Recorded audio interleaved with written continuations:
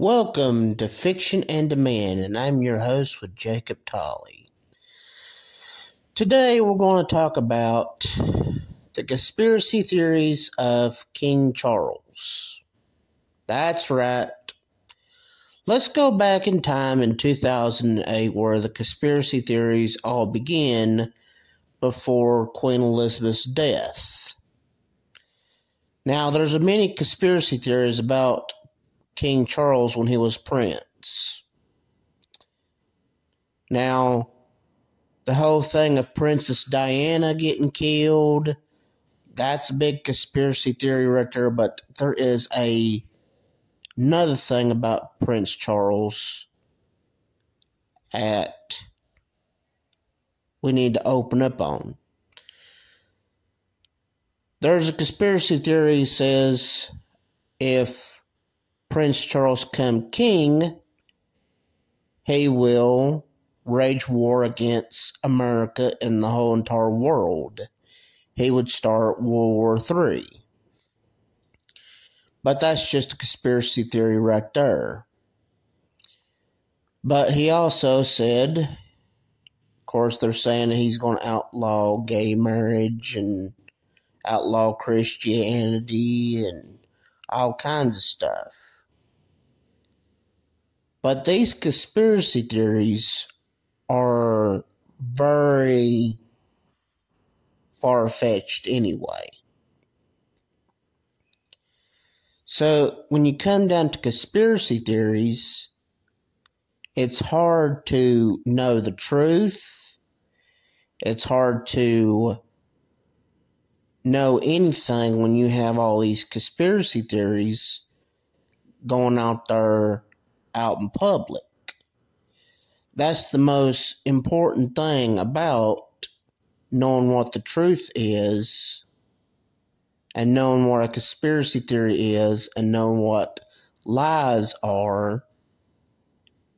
If you want to know what the definition of conspiracy theory is lies, misleading information,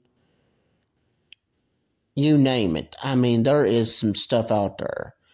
There is a conspiracy theory saying that King Charles is actually the Antichrist. Nobody knows who the Antichrist is. In my point of view, I don't believe in the Antichrist because there's just no proof. There's no such thing as Mark of the Beast or any of that stuff. There is no proof. All this stuff has no evidence. It's okay to believe in stuff, but there are just sometimes when you look for evidence, there is no there. Because in the real world, facts is more important than what you actually believe in. If you believe in a lie all the time, then you'll never know what truth really is until it's too late. And then when it's too late, then the only thing you got to blame is yourself. That's the most craziest thing.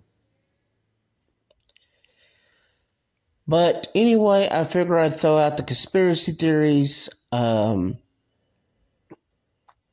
can go to contact me. You can contact me on Twitter at JacobTolley_127 and let me know in the comments below or whatever, or send me a message or something or another.